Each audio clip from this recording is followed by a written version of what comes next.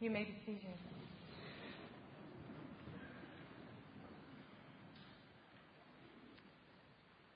What a day of celebration.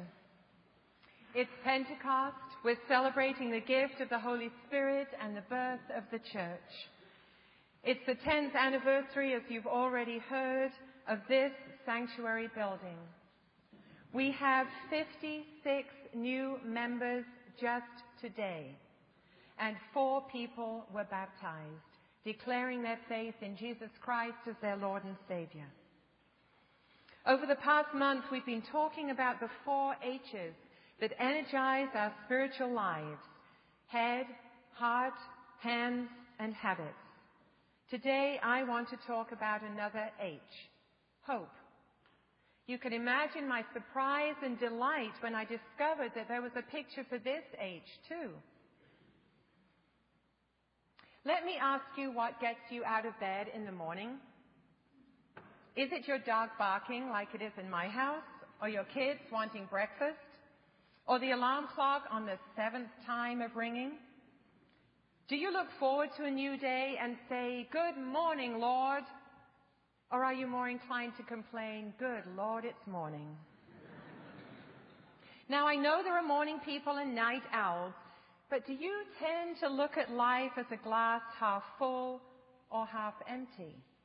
Are you naturally inclined to be a hopeful person or not?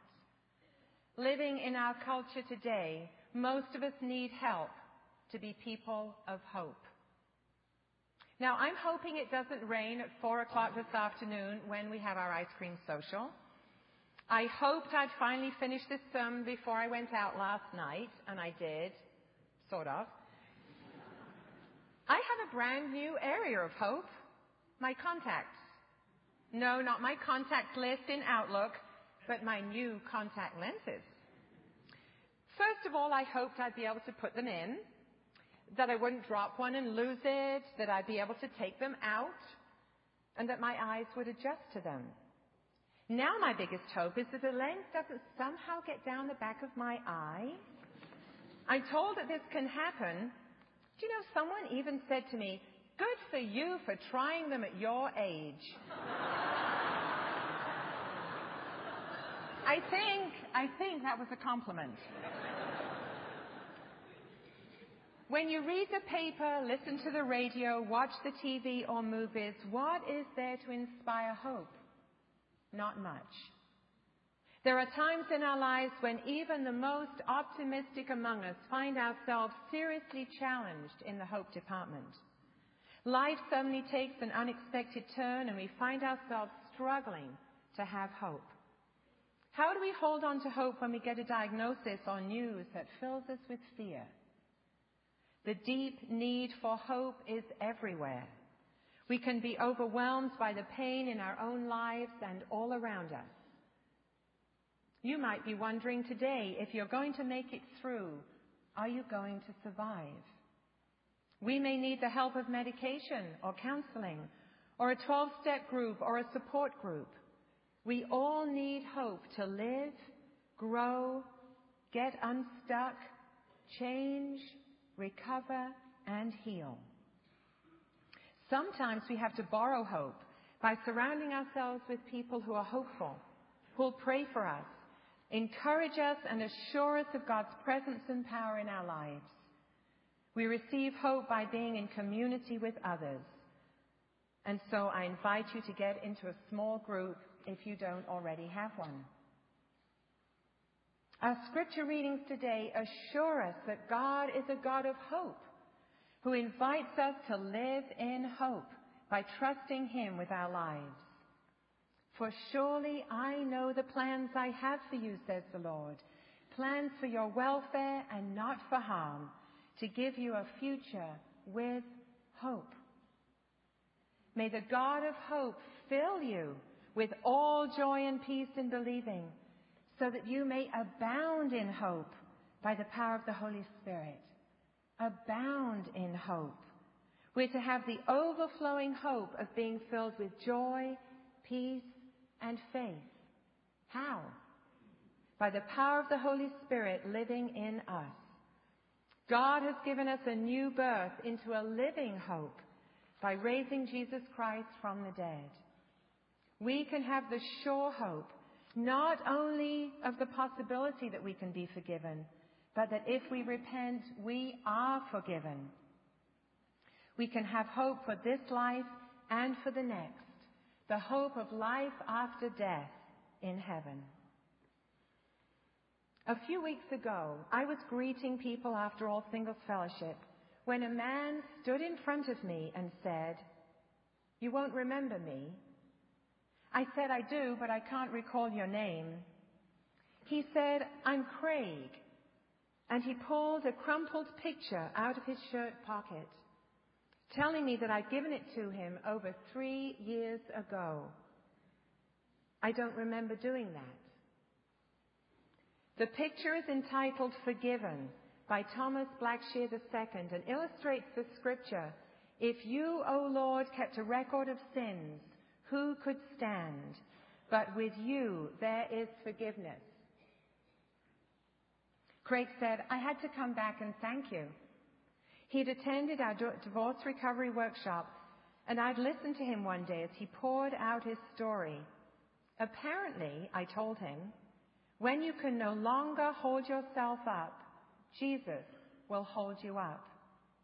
Craig was at his lowest point. He was completely out of hope. He kept the picture to help him stay on track and to be reminded that Jesus is always there to forgive us, to hold us, and to carry us when necessary. Craig's now building a new life, a new home, and he's living in hope. There was a time in my own life when I didn't want to get out of bed in the morning. In fact, I didn't want to continue living at all. My life was unraveling and disintegrating. I was depressed, anxious, and didn't know where to turn or what to do. I was a compulsive eater, looking for love in all the wrong places, running from myself and from God. I felt helpless and hopeless. In those dark days, I could no more have imagined that I would be standing here today than if you told me that one day I would be an instructor in bungee jumping or an Olympic gold medalist in the pole vault. I hardly had enough hope to get through the night. I had no vision for my life. I hadn't experienced God's love for me personally. I was not on speaking terms with Jesus Christ. And I didn't know about the power of the Holy Spirit. I didn't know that God specializes in the business of second chances and U-turns. Many of us need to overcome fear to begin to have hope. Now, do I ever hope to climb Mount Rainier one day or be a surgeon of any kind? No. But do I hope to become increasingly the woman God created me to be and to have the trust and the courage to do the things He's calling me to do? Yes. It's been a long road from the orange store in San Diego, where I earned minimum wage selling oranges, to serving here at First Pres Bellevue. I recall the day a fellow student at Fuller Seminary announced to me, "You know, there are many more graduates in our denomination than there are jobs."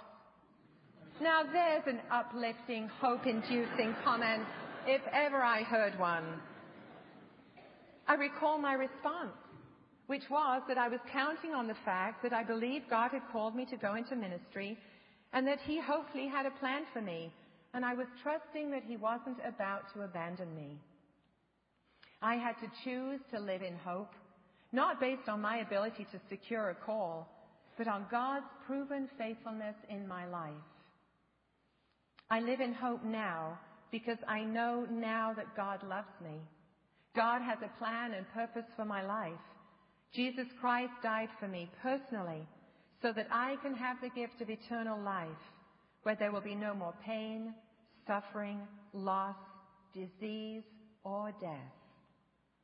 I now have the hope that I'm accepted, loved, forgiven, and that the power that raised Jesus from the dead is available to me, to us, through the gift of the Holy Spirit.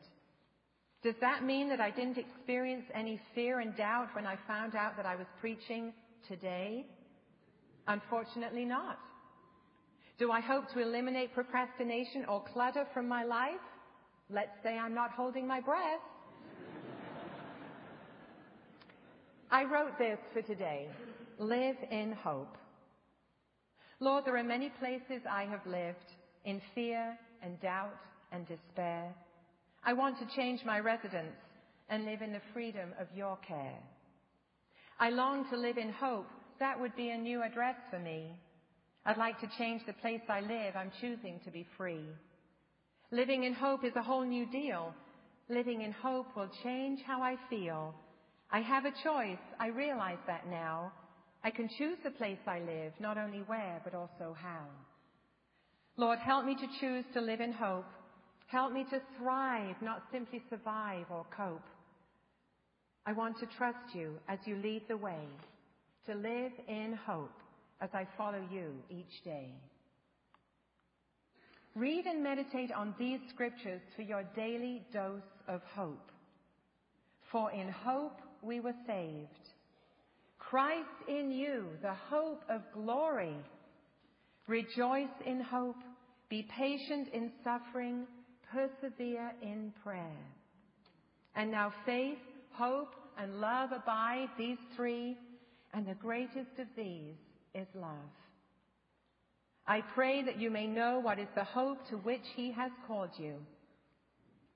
God, by the power at work within us, is able to accomplish abundantly far more than all we can ask or imagine. Be strongly encouraged to seize the hope set before us. We have this hope, a sure and steadfast anchor of the soul. Here's a story of one of our single moms' journey back to hope. She writes, "A year and a half ago, I experienced the most traumatic event in my life. I went through the process of a divorce after 18 years of marriage. I had married my college sweetheart, and divorce was not something I ever imagined. I'd experienced the emotional effects of it through my own parents' divorce and didn't wish the same for my own children. For many months after the separation, I went through the common emotional stages following such a trauma. However, I always seemed to fall back on the intense feelings of hurt, failure, and incredible hopelessness. Many days I wanted to just hide under the covers and not face the day. But as the mom of 2 active boys who needed me more than ever, this was not an option. One morning when I felt like I had reached bottom and sheer hopelessness, I prayed, something I hadn't done in a very long time, and asked for God's direction and surrendered my life to him. For many months I had questioned my faith entirely, and this was a big turning point and an incredible relief.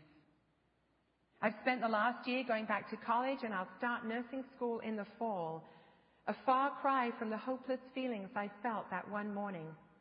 I've started attending All Singles Fellowship. Many Sunday mornings it's been a lifesaver, because as a single mom coming to a very family-friendly church, with many couples sitting together in the pews, it can be tough. God has given me the strength to redefine what my family is right now. When the singles mission team talked about their experiences in Guatemala, this woman felt a small spark in her heart and hoped that someday she'd be able to experience something like that. Maybe when she'd recovered more from her divorce. But she continues, after the presentation, for 3 nights in a row, I woke up at the same time, 2:16 a.m. As I woke up each time and looked at the clock, I heard a small voice in my head saying, think about the mission.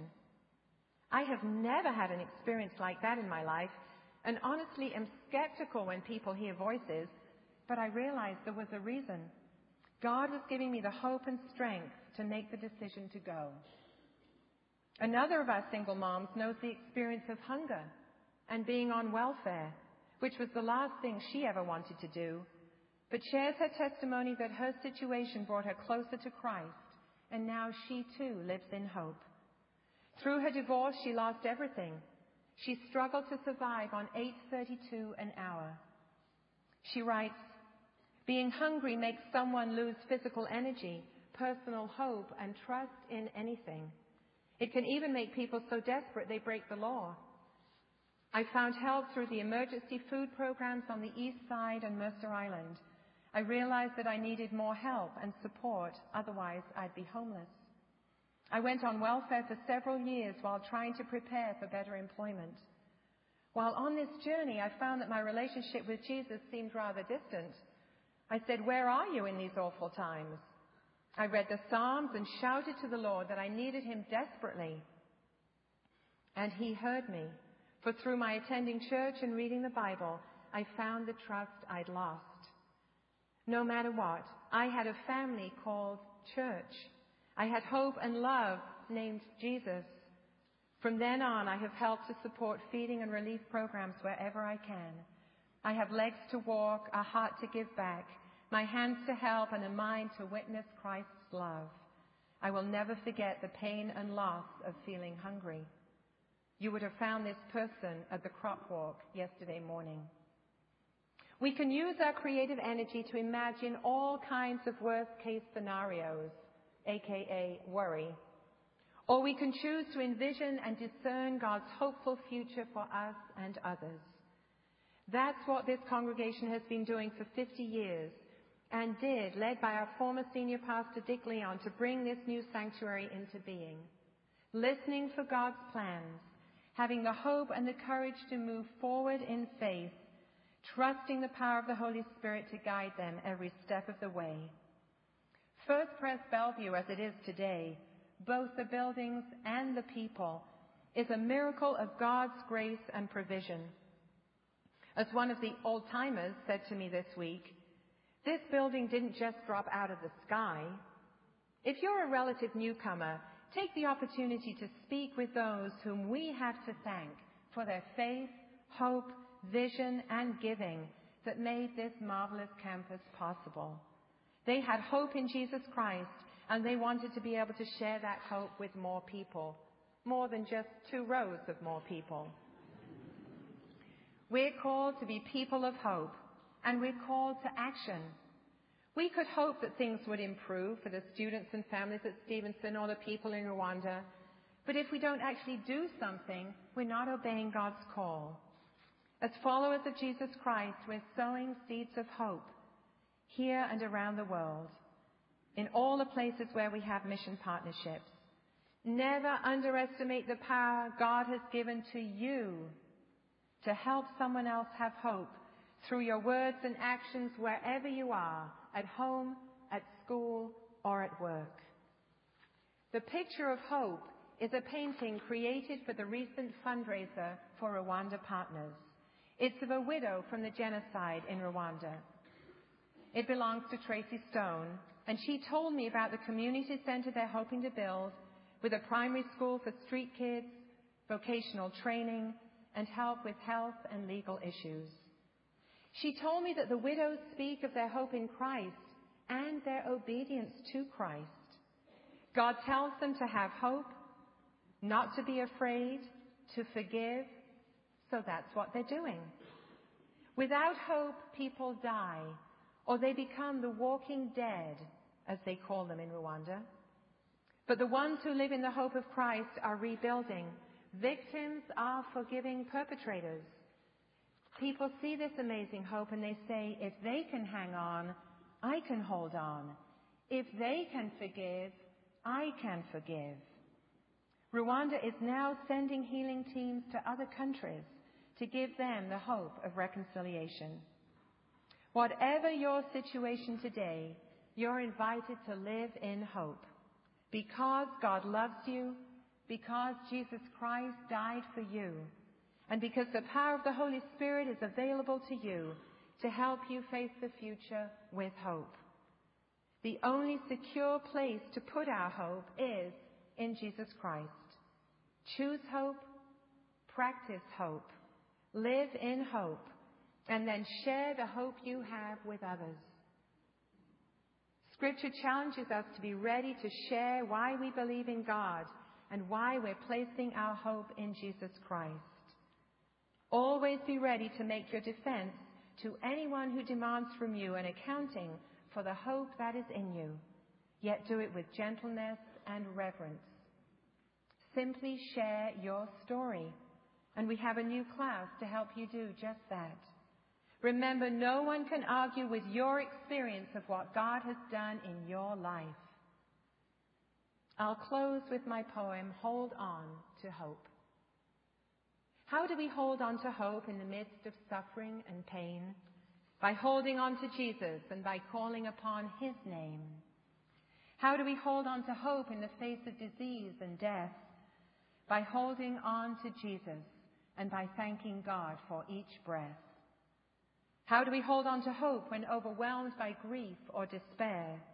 By holding on to Jesus as we reach out with loving care. How do we hold on to hope in the midst of our fear and our loss? By holding on to Jesus and keeping our eyes on the cross. How do we hold on to hope and encourage each other to love? By holding on to Jesus, who gives us His peace from above. May the God of hope fill us with all joy and peace in believing, so that we may abound in hope by the power of the Holy Spirit. Please pray with me. Amen and amen, loving God. Thank you for being the God of hope, for giving us hope every day for this life and for the next. Help us to share that hope with others. In Jesus' name we pray. Amen.